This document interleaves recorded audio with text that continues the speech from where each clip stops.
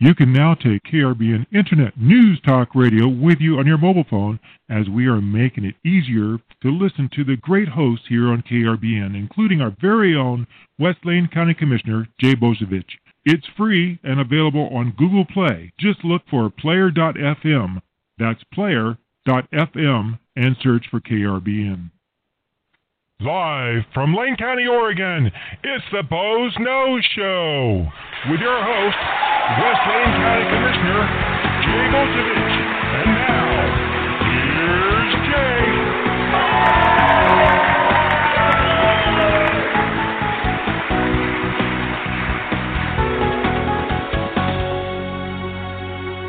And good afternoon, and it's another typical winter day in the Pacific Northwest. In other words, it's raining. Thank goodness. Boy, do we need the rain. We are like negative rainfall here. And I think it's also raining in California, which they need the rain, but after forest fires is not necessarily a good thing in California. So everybody should keep those folks in their mind, especially the folks from Paradise that all, lost homes, relatives, and family members. That's just a horrible situation down there. And that's kind of one of the things I might have to be thankful for is we're getting some rain here in Oregon and fire season's finally coming to a close for Oregon. And I can be thankful for that. But you're listening to the Boze Noze Show, and I'm your host, West Lane County Commissioner Jay Bozievich, and we come to you live 4 o'clock every Wednesday afternoon from beautiful downtown Elmira, Oregon.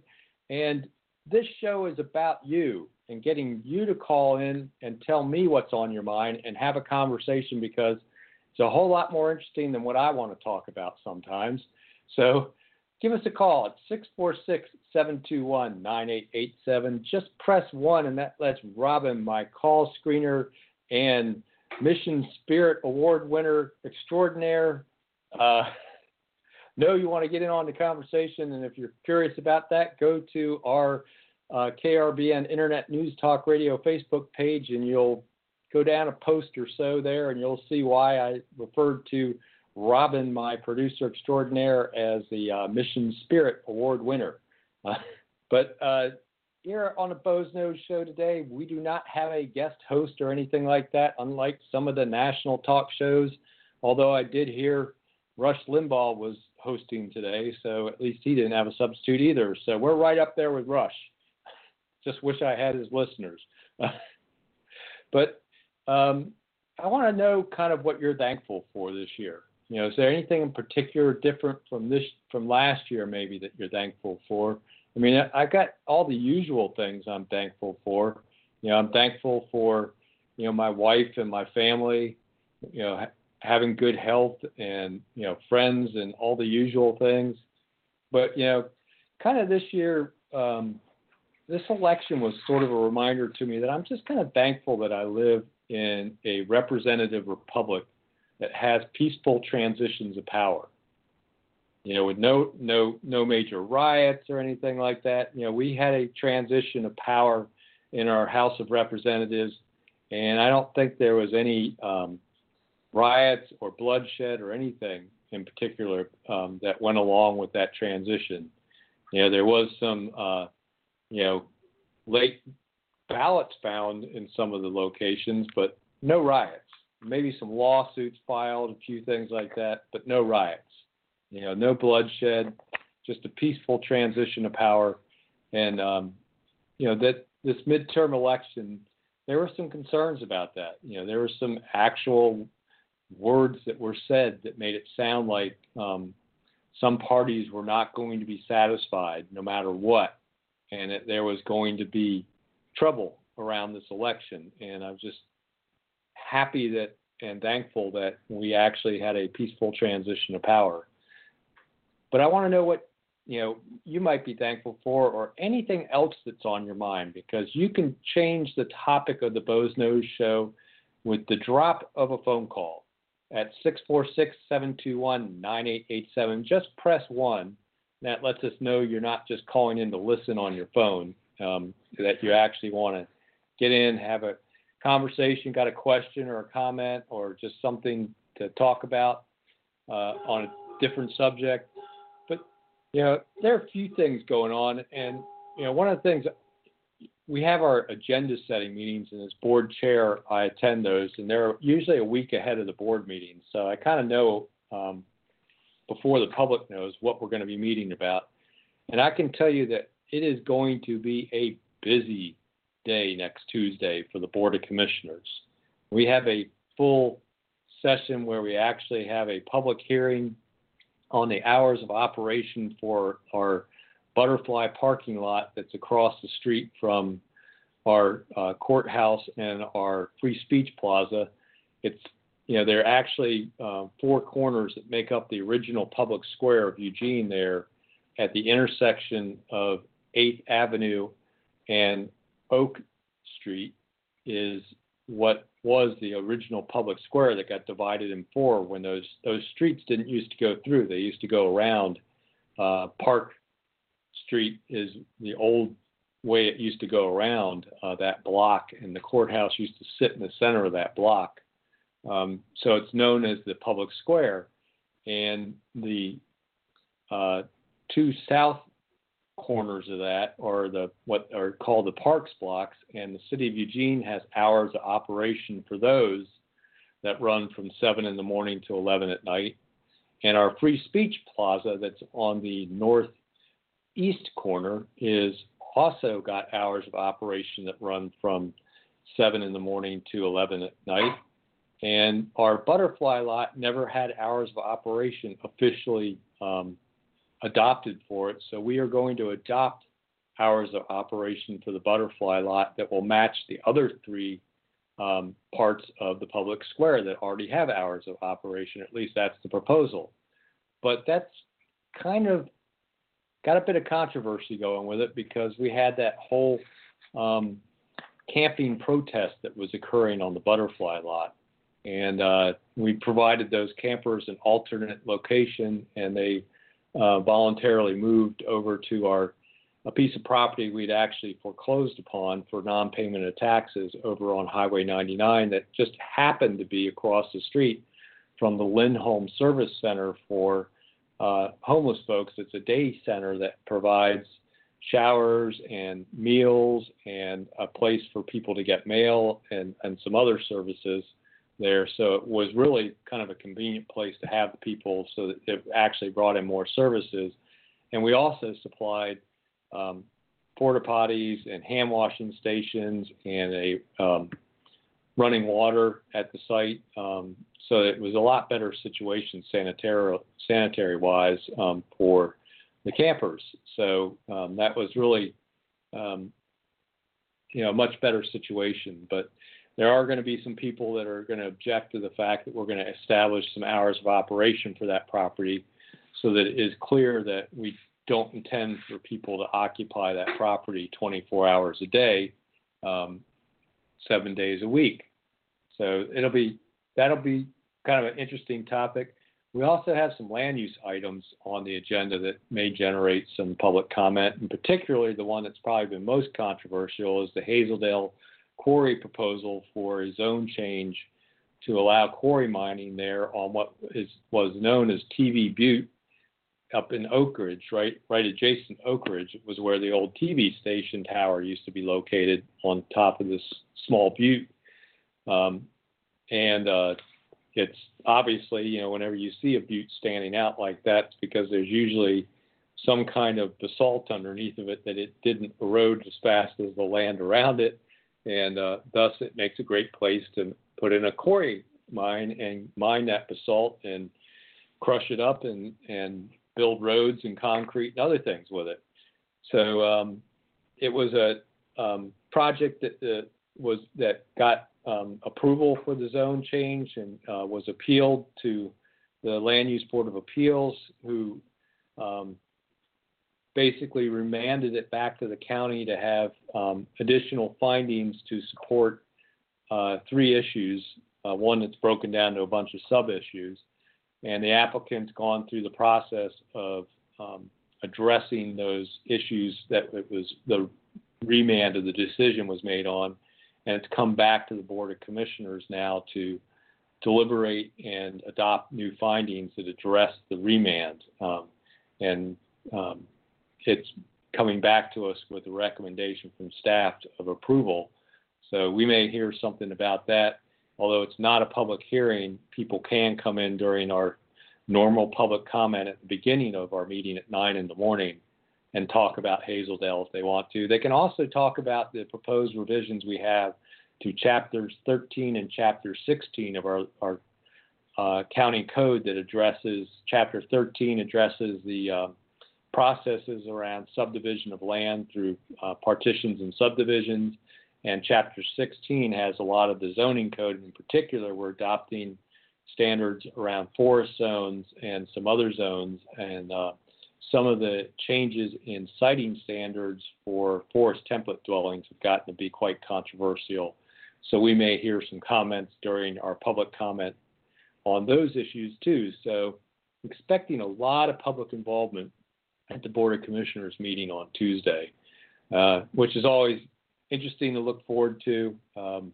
It takes a lot of time in the meeting, but it's something we're there as elected officials to listen, because everyone in this country has a right of redress to their government.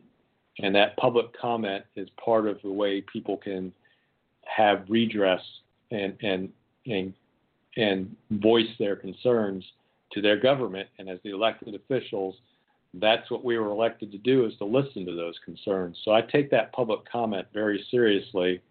I know sometimes people see me looking down during public comment. It's because I keep handwritten notes of what each person says or what they're supporting, or they're fairly brief. Might be, particularly if we have a topic that many speakers are speaking on, it may be just support or against whatever it is they're speaking on, and just writing their name down so I can remember.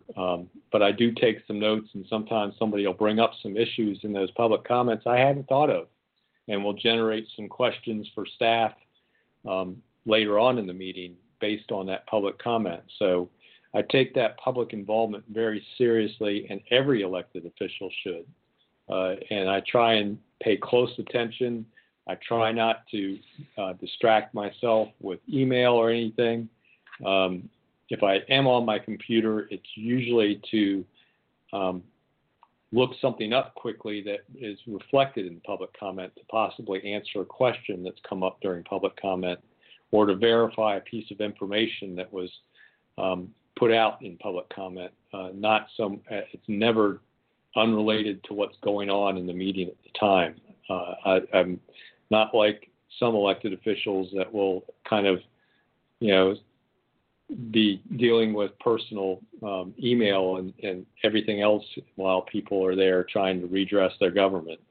Take that very, very seriously, and you should, if you're there for public comment and you see distracted elected officials in front of you, you probably ought to say something about it as part of your public comment, because we're there and elected to listen to you. So, going to be an interesting meeting on Tuesday. Going to probably be pretty busy, I can't imagine.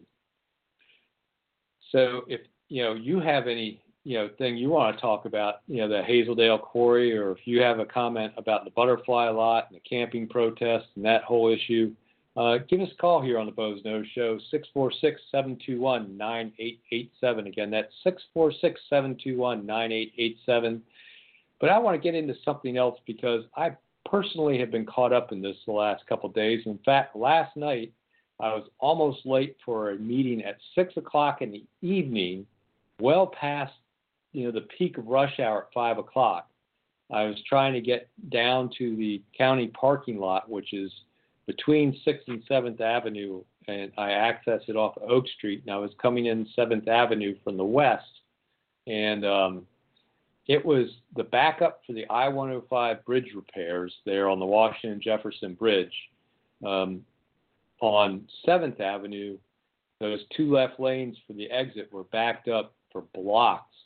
Once you got past them, because I wasn't getting off there, once you got past them, 7th Avenue, the two left lanes became a standstill to get up onto the Ferry Street Bridge. And of course, I wasn't going on the Ferry Street Bridge, but where I needed to turn left was only 2 blocks before the Ferry Street Bridge. So I had to sit through that stop and go bumper to bumper traffic, basically from the Washington Jefferson Bridge all the way down to Oak Street. So about 7 blocks of stop and go bumper to bumper, missing traffic lights and stuff like that. Seeing people get caught in the middle of the intersection, and as the light changed and they couldn't move forward. It's just a mess that's creating. And, it's kind of hard for ODOT to get around it in some ways. The bridge was in need of repair. We don't want to have that, issue that happened in Minnesota where a bridge fell down in the middle of a rush hour and people were, we don't need that sort of failure. So they're trying to fix this bridge, fix before failure, not fix on failure.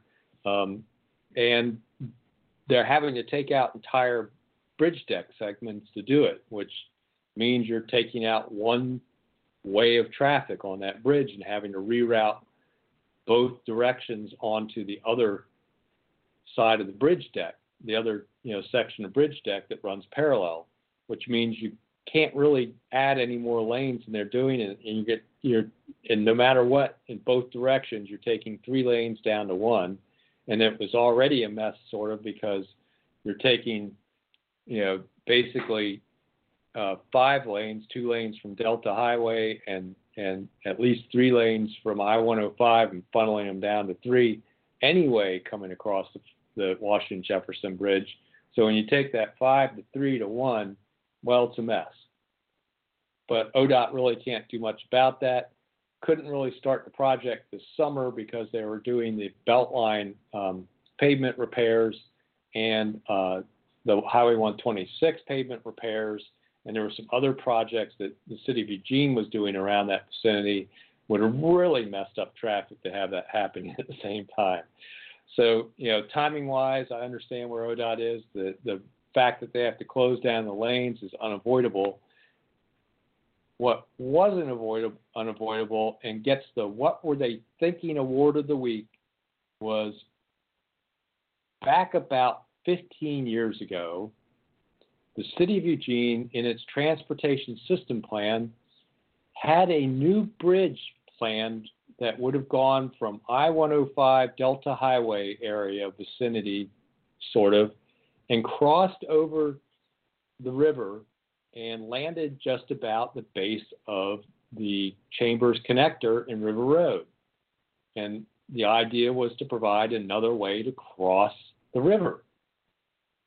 Now, had that bridge been built, the West Eugene Parkway, which we all remember famously how that died, even though the voters voted for it, that would have almost provided a connection, almost freeway from basically that would have been an alternate to Beltline.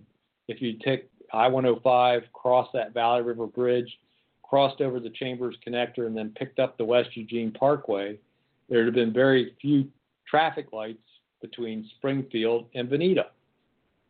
But there was an effort led by a group of citizens in the River Road neighborhood that fought against that bridge being in transplant and fought successfully to have it removed and killed as a project, future transportation project in this area. And the citizen that led that ultimately became his claim to fame and why he ended up ultimately being elected to public office later was none other than former Lane County Commissioner Rob Handy. For those that don't remember, that's the same commissioner that was involved in the, quote, book club and the public meetings lawsuit with L.I. Dundee and caused considerable problems for Lane County and ultimately caused us to settle lawsuits for a couple years when I first got elected commissioner in excess of $1 million. And so we can all thank former Commissioner Rob Handy and wonder what was he thinking when he led the effort to kill a bridge that should have been built, that would have, we don't have enough bridges across the river. In fact, we're now proposing a new bridge as part of the Beltline improvements to connect Santa Clara, a neighborhood, with the North Gillum area of Eugene, because we just don't have enough bridges. Had we built that bridge across there at Valley River, the I-105 repairs wouldn't have been as big a deal. There would have been another way other than the Ferry Street Bridge to get across the river. And you wouldn't have had this massive traffic jam on Coburg Road that's going on nowadays. And the massive traffic jams trying to get across that one-lane bridge now, crossing the river. So everybody, what were they thinking when the Eugene City Council caved to the demands of Rob Handy and a handful of River Road residents that fought the Valley River Bridge and got it removed from the Eugene's transportation plan? So, along with the West Eugene Parkway, everybody say it together, what were they thinking, Eugene? What were you thinking, Rob Handy? And thank you, as I sit in that traffic, was actually scheduled to get downtown by 5:30 if traffic had been somewhat normal, and ended up walking into the meeting at about 2 minutes after 6. Thank you, Rob Handy. Thank you, former Eugene City Council and Mayor that approved that removal of the Valley River Bridge. So as you don't get mad at ODOT about I-105, get mad at the city of Eugene. And maybe you might want to ask them about putting that bridge back into Transplan. But, that reminds me of something else about Transplan. And this is a little bit of what were they thinking, too.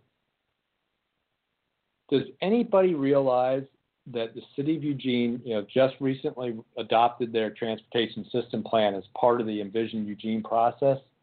And in that adoption, they accepted a level of service of E for traffic congestion throughout the city of Eugene. E is a failing traffic condition.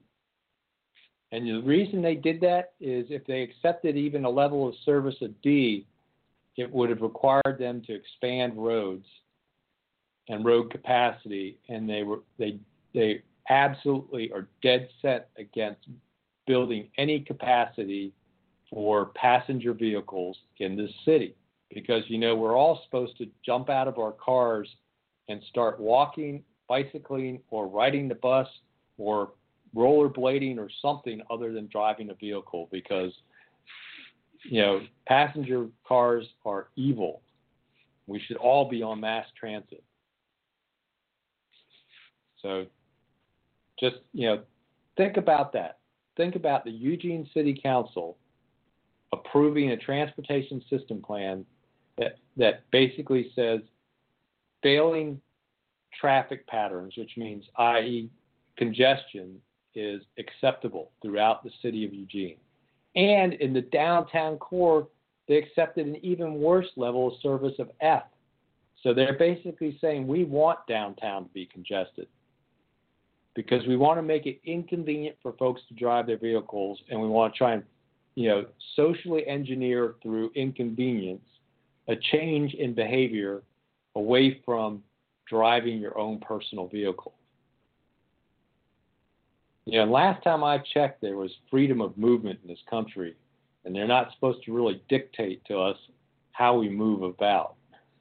So I just, a little more, what are they thinking?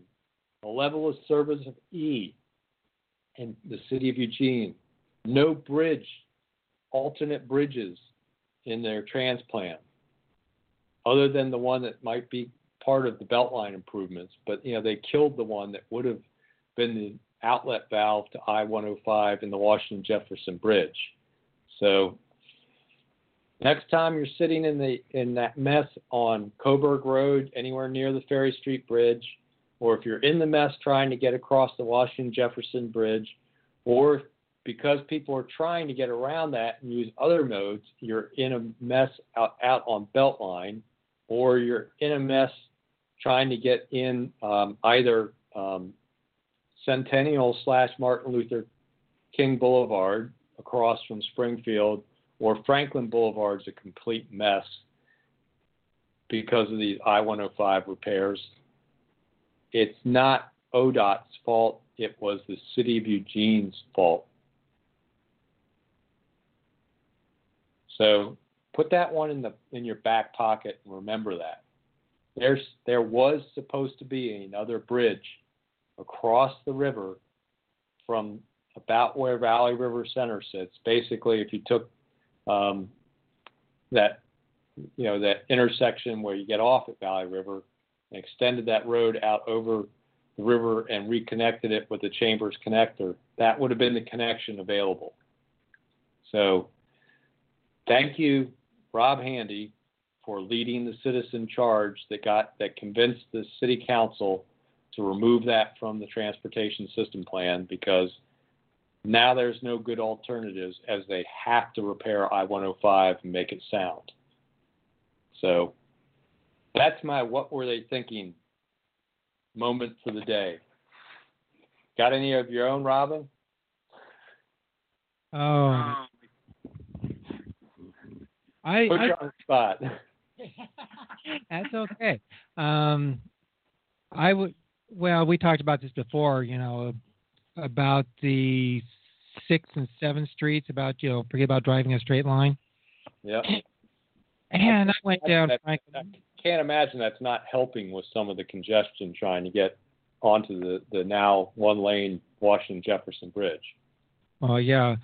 Well, with the rains coming, which has been for quite a long time, I went down Franklin Boulevard from Springfield the other day. And are you quite certain the guy that drew up the plans wasn't just doodling?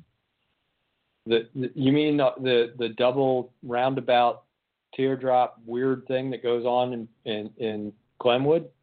Yeah, that one. Yeah, and all those squiggles and turns. Yeah, that one's fascinating. Yeah, in fact, just when you think you're out of it, here comes another slight curve. Yeah. And now it's dark and rainy, and you've got, I would definitely say that he gets the drunken architect award. Yep. Yeah, that one's pretty interesting. Although, we talked off the air just before we came on in a sort of what were they thinking moment. Fascinating to me that a judge is blocking President Trump's executive order to not grant asylum to people that are in the country illegally, when it's my understanding, and I haven't verified this for sure, that the original decision to allow people in the country illegally to apply for asylum was granted through an executive order by a previous president. So actually, his executive order is just rescinding an executive order. So how can that be unconstitutional? Because the judge's decision basically said it was unconstitutional for him to take that power as the executive. Well, if he couldn't undo something that an executive order did, then the original executive order shouldn't have been able to do it. And it's just like, what was that judge thinking blocking that executive order then? Or why hasn't that original executive order been challenged that actually allowed folks that broke our law to apply for asylum in this country? Because if you're in this country illegally, you've broken a law first, and then you're pleading for the grant of asylum. Yeah. It's sort of a strange dynamic. Why can't, the other thing about it is when you break the law and enter this country illegally, you're jumping the queue ahead of all sorts of other people that are coming from horrible situations. We have a 10-year waiting list to get in this country from countries like the Philippines. And if you don't think there's horrible poverty and violence and everything else, you haven't been reading the news very much about the Philippines, where the president of the country was killing people that were on drugs. Yeah. Well, I got a question for you. Oh. I have a question for you, but first I'd like to, again, at the bottom of the hour, especially welcome people that are watching us right now on Facebook Live. If you'd like to join the conversation, give us a call at 646-721-9887. We've got 30 minutes left in the program, and you can talk about what Jay is talking about, or any topic that's on your mind, or tell us, just do some lighthearted things. What are you thankful for, or what type of dinner you're going to have, or whatever. 646-721-9887. 646-721-9887. And of course, you can always comment or send us an email after the program too.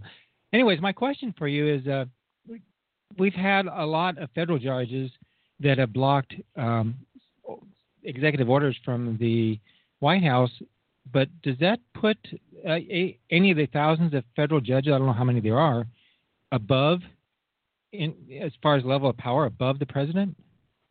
No, and this is an interesting question, because it's really about what the founders tried to set up in our government, which was the three branches in balance and checks and balances of each other, where the legislative, the executive, and the judicial really can't be completely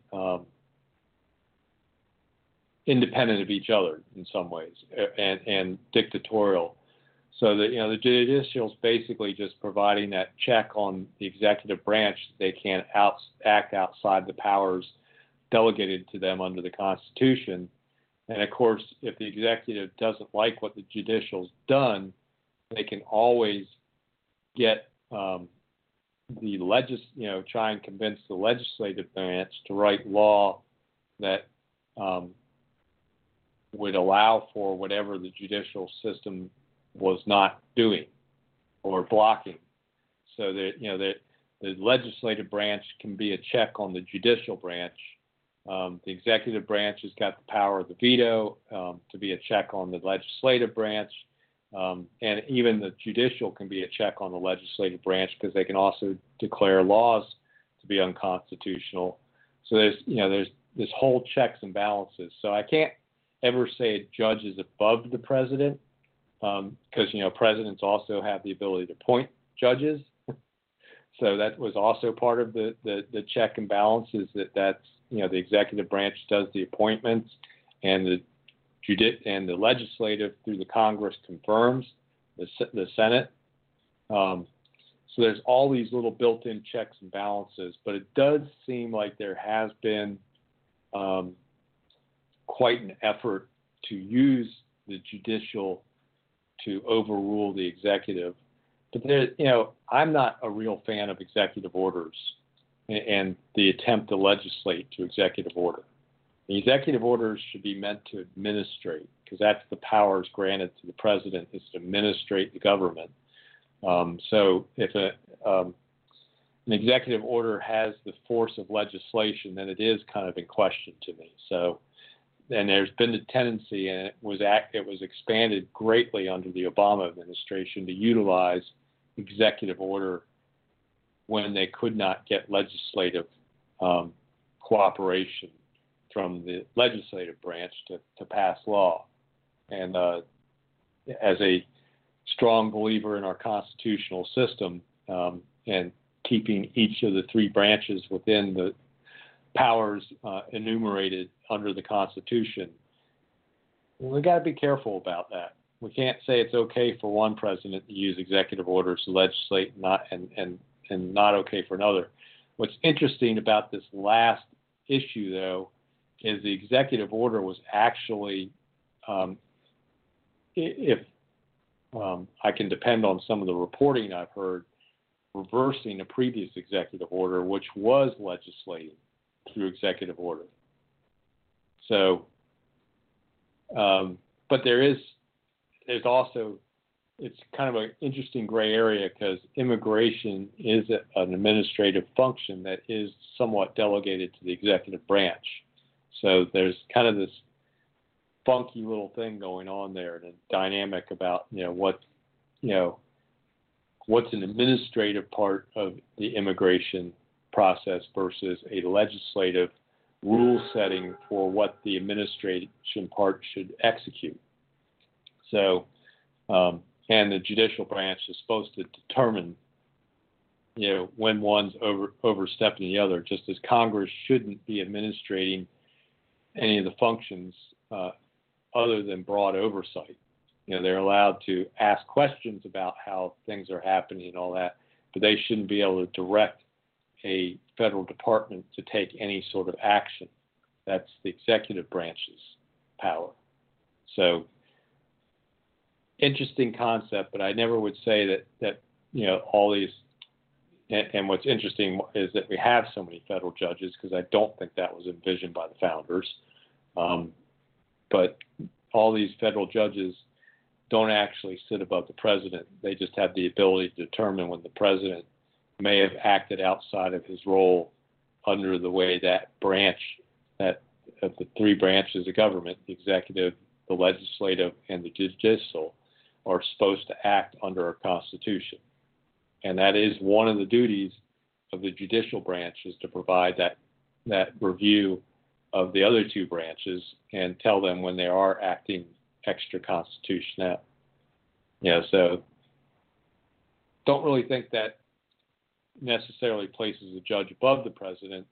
They're acting in the role they're supposed to be acting in. Now, whether they're abusing that and actually creating legislation to the judicial, that's a question mark. And there is the ability for the legislative branch to actually, get rid of judges if they want to. Hasn't happened. Most judges usually, if they're in danger of being brought before Congress and removed from office, they usually resign first, because it usually takes something pretty serious. But, if a judge was getting too big for their britches and consistently issuing rulings that were more legislative than judicial interpretations, there's always the ability to impeach a judge, and that's a legislative branch check on the judicial. Fascinating the way, you want to talk about something I'm thankful for. If we get back to the original thing of what are you thankful for this year?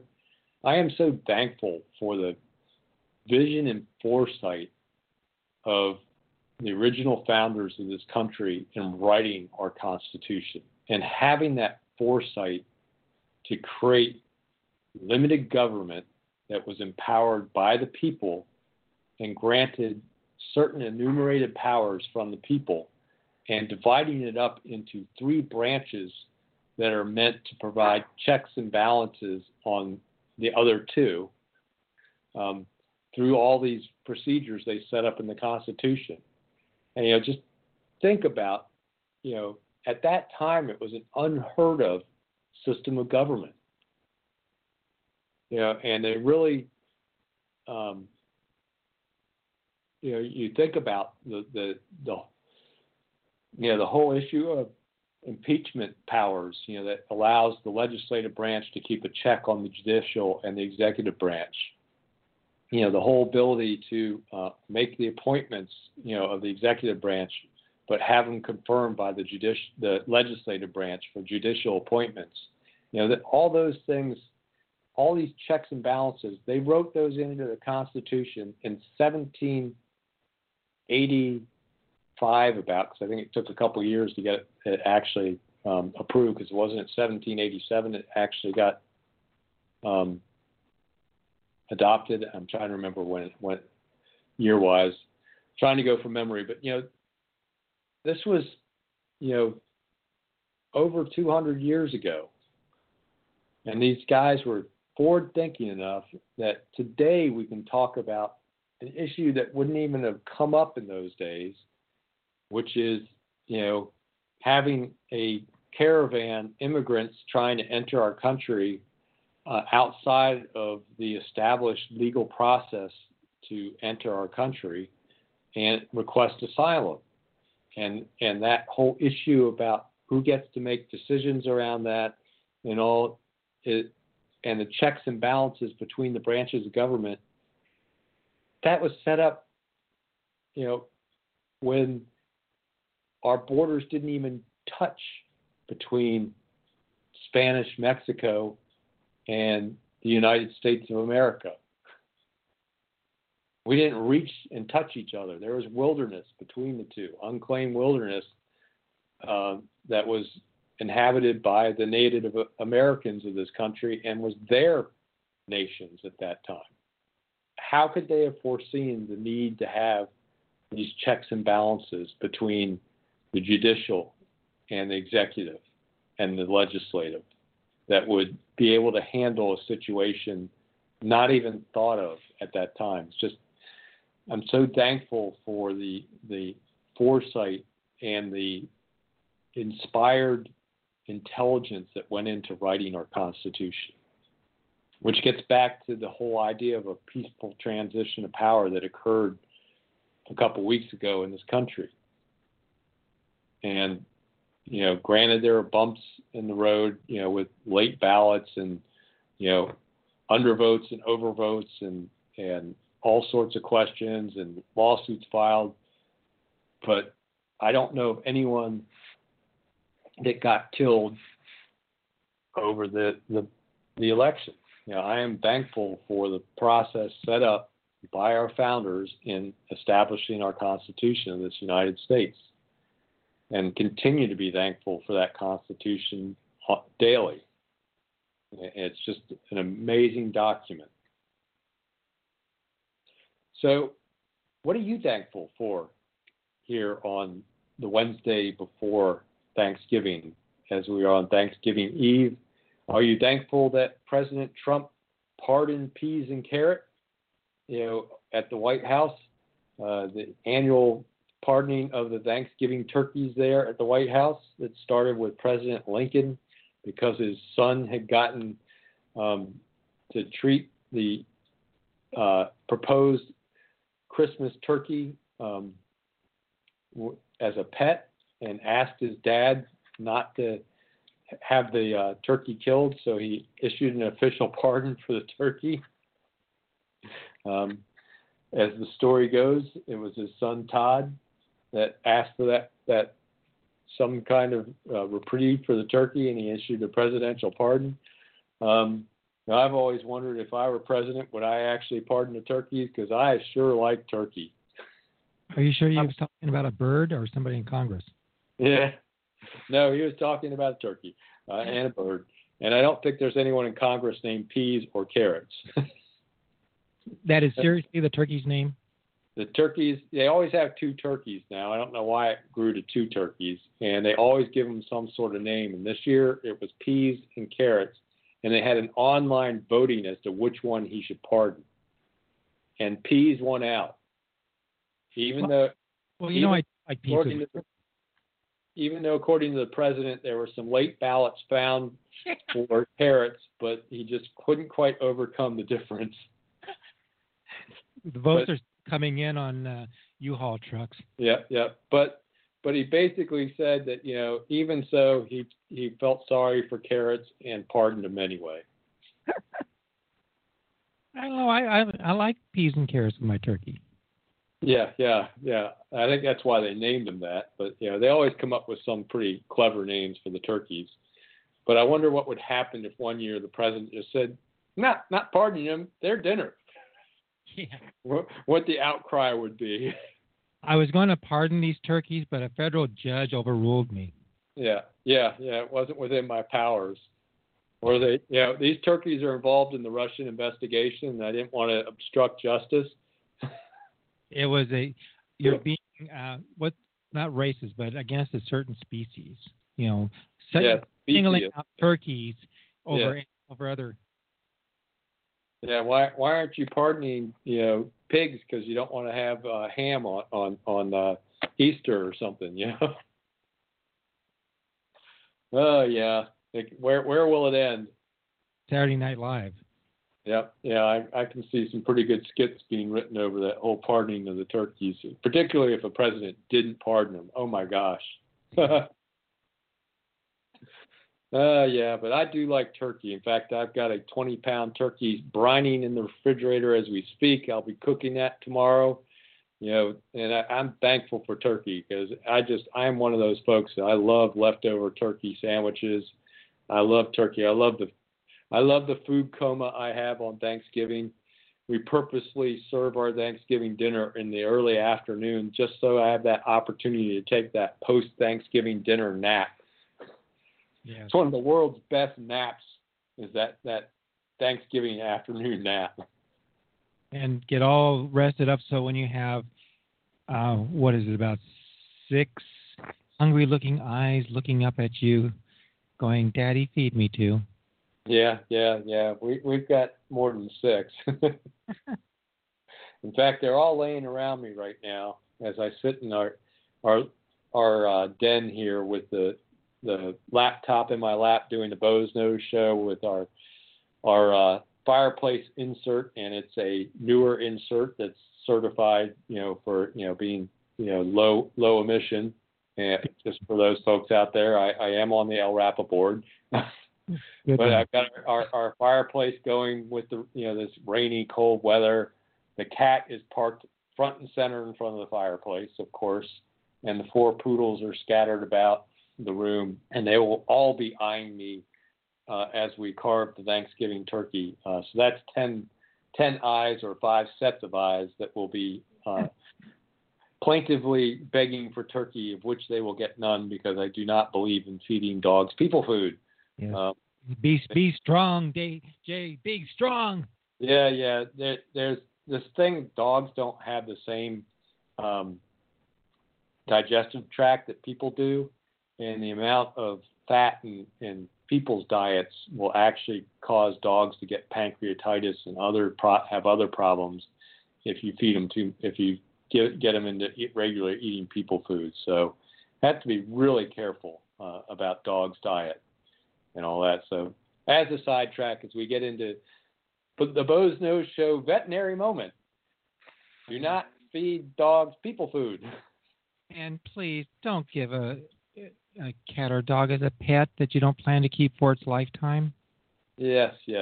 That's just, I can't believe people do that. And don't get a pet for Christmas for your kids. One of the worst times of years to get a pet. Yeah. I heard this on the way in this morning. They were talking about adoptions, and they were saying that I can't remember what state it was in, but what they do is they kind of loan out a pet for the holidays. And the reason being is that it gives you a chance for the pet to get to know you, you get to know the pet. And they say that most of them that do this wind up in more than 50% of adoptions. Yeah, I still question that in some ways, because one of the reasons they tell you not to get a pet for Christmas is it's a time of tumultuousness in a household.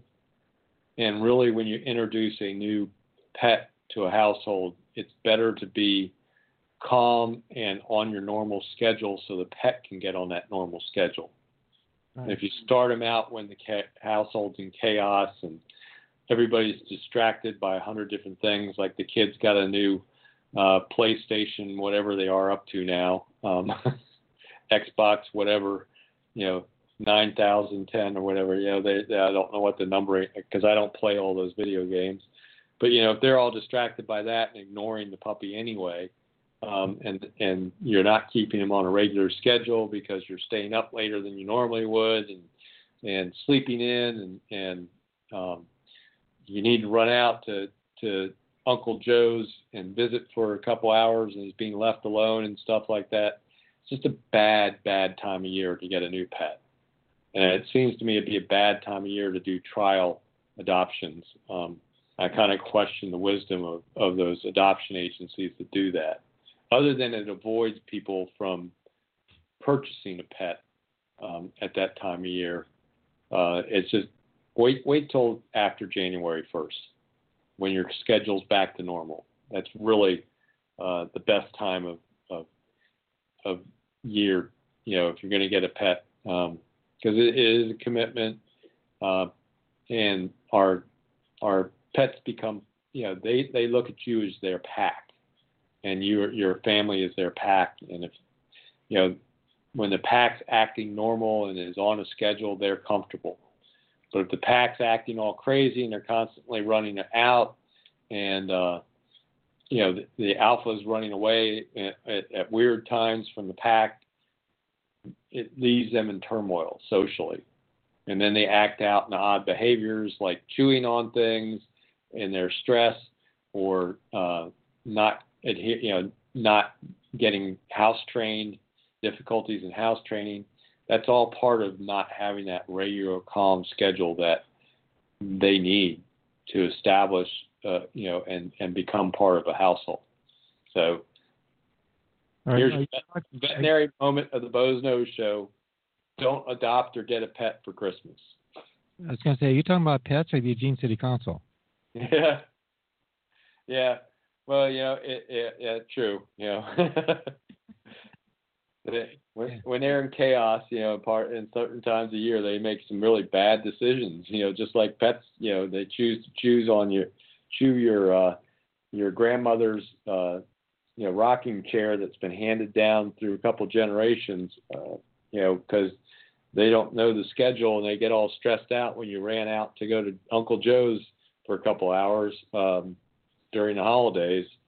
The city of Eugene does things like pull bridges out of transportation plans that would have been an outlet valve to the I-105 repair project. There you go. Yeah, a little side note on pets. My cat has my schedule down better than I do. As soon as the alarm goes up, I follow her to the bathroom. Then I follow her to the kitchen, get her food. Then I follow her to the dish. Then I follow her to my coffee. And then I follow her over to my shoes where she's laying on top looking at me like, you ain't going. Yeah. Well, you want to know how quickly pets get into basically routines and all that. We got a puppy last, I guess it was the end of July, early August. And within a couple weeks of him being here, he sleeps in a open, one of those wire crates in our bedroom. It's just a part of his house training. And I get it, when he was really young, I was getting up, every couple hours, take him outside, watch him while he went to the bathroom and all that stuff, put him back in his cage, that sort of thing, just like having a baby. But he realized within a week or two of him being here that in our kitchen we have a weather station on the counter that sort of faces towards the hallway that our bedroom door opens out onto. And that weather station has a feature to it where it goes dim 10 o'clock at night, so it doesn't light up the whole room. Right. And it's an auto dim feature, and it comes back bright again at 6 o'clock in the morning, which is when our alarm usually goes off. This auto dim feature. On weekends, when we don't have our alarm set, when that thing comes on bright and he sees that little bit of extra light in the hallway, it's time to get up. He starts yawning and whining a little bit. That little puppy yawns with the whine built into him. Yeah, and he wakes me up, and we have to get up and take him out. Sometimes I can get him to go back to sleep for a while, but he's learned that weather station's auto dim coming on at 6 in the morning is a signal that it's time to get up. And that took less than a week for him to figure out. So I know what you mean about your cat knowing when the alarm goes off that she's supposed to go from your bedroom into the bathroom because that's the first place you're going. Right. Yeah. They understand routine, and they like routine. Yeah, I in fact convinced my cat, who, by the way, has the title of Alarm Cat, that I'm sleeping in tomorrow, kitty cat. Yeah, and do you think she really understands that? No, I can only hope. They don't. I know my. Yeah, I'm hoping to sleep in a little bit tomorrow too, but maybe I need to put a towel over the weather station tonight before I go to bed. Honey, what are you doing? I'm I'm preventing the auto dim. Yep. Oh gosh, it's funny what they'll pick up on, and it's amazing how they'll tune into certain words. And it's just the sound; they don't really understand the word.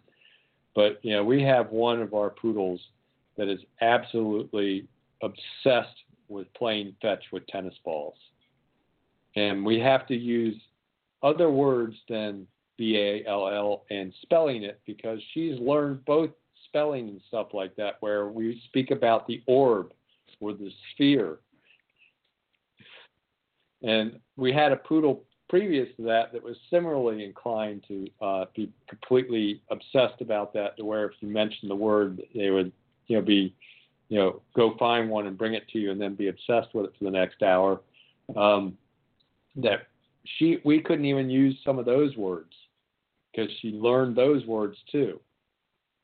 And we had another one that understood the phrase, go outside, so the word outside, if it was in a sentence, would immediately, create you had to go let somebody outside. So we started using the word exterior. And he learned that word to where we started talking about going to Disneyland. Yeah. We were referring to going outside. So, they're amazingly smart, and amazing how they'll pick up on routine and words and phrases and everything. If I pick up my cell phone and say the words, I'd like to place a carryout order, chaos ensues in my house. Because they know they're going to get to go for a ride in the car to pick up the Chinese food or whatever. Of course, I'm wondering how the correlation between Disneyland and going outside kind of go together. It was just, I don't know how we ended up with that phrase. We were trying to find a word that was a substitute, and we were running out of things like exterior and all that. So I think it came from where are you going to, what are you going to do after this? I'm going to Disneyland. There you go. Run the Super Bowl. Yeah. I'm going to Disneyland. Exactly. Yeah. So outside became Disneyland. Well, it is kind of a wonderland, I guess. Yeah, it's pretty bad when you have to speak in code around your pets. Yeah. Well, they say dogs have a vocabulary of about 250 words on average. Yeah, I think my poodles have gone beyond that, but that's, I think there was one dog they claimed had a vocabulary of over 400, some border collie. Yeah. He probably had that Rosetta Stone language CD or something he learned. Yeah.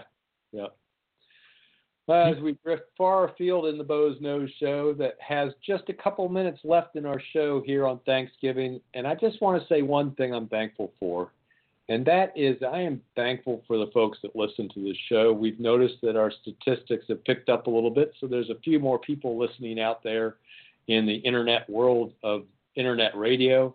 And I love doing this show because it does give me a chance to talk to my constituents on a weekly basis and a chance for them to call me, that they know there's a time I'm available. They can call in and talk to me about whatever it is they want to talk about, besides the fact that they can email me and leave voicemails and do all sorts of things. They can also email us between shows at talk@krbnradio.net.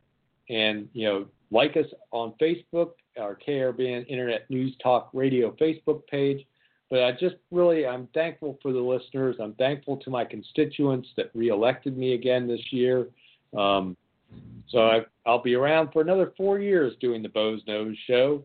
As long as people keep listening, we'll keep having the show as long as Robin's willing to produce it for me, because I'm also thankful for Robin, who does this show with no compensation, provides this platform of KRBN Internet News Talk Radio for free to me to do this show. It's really a great thing, and I really have to appreciate Robin and be thankful for her. I'm also thankful for the service she's been providing to her employer, Pearl Buck Center, which is a great nonprofit in this community. So thank you, Robin, for everything that you do. And thank you to my listeners. We'll talk to you next week on the Boze Noze show, when we'll find out what happened with the hours of operation for the butterfly lot and what's going to happen with the Hazeldale quarry out in Oak Ridge and other controversial issues. And I'm sure there'll be something new to talk about. And you can also control the subject on the Boze Noze Show. So thank you for listening. We'll be back next here in beautiful downtown Elmira. Have a great week and have a happy Thanksgiving. Happy Thanksgiving, everybody.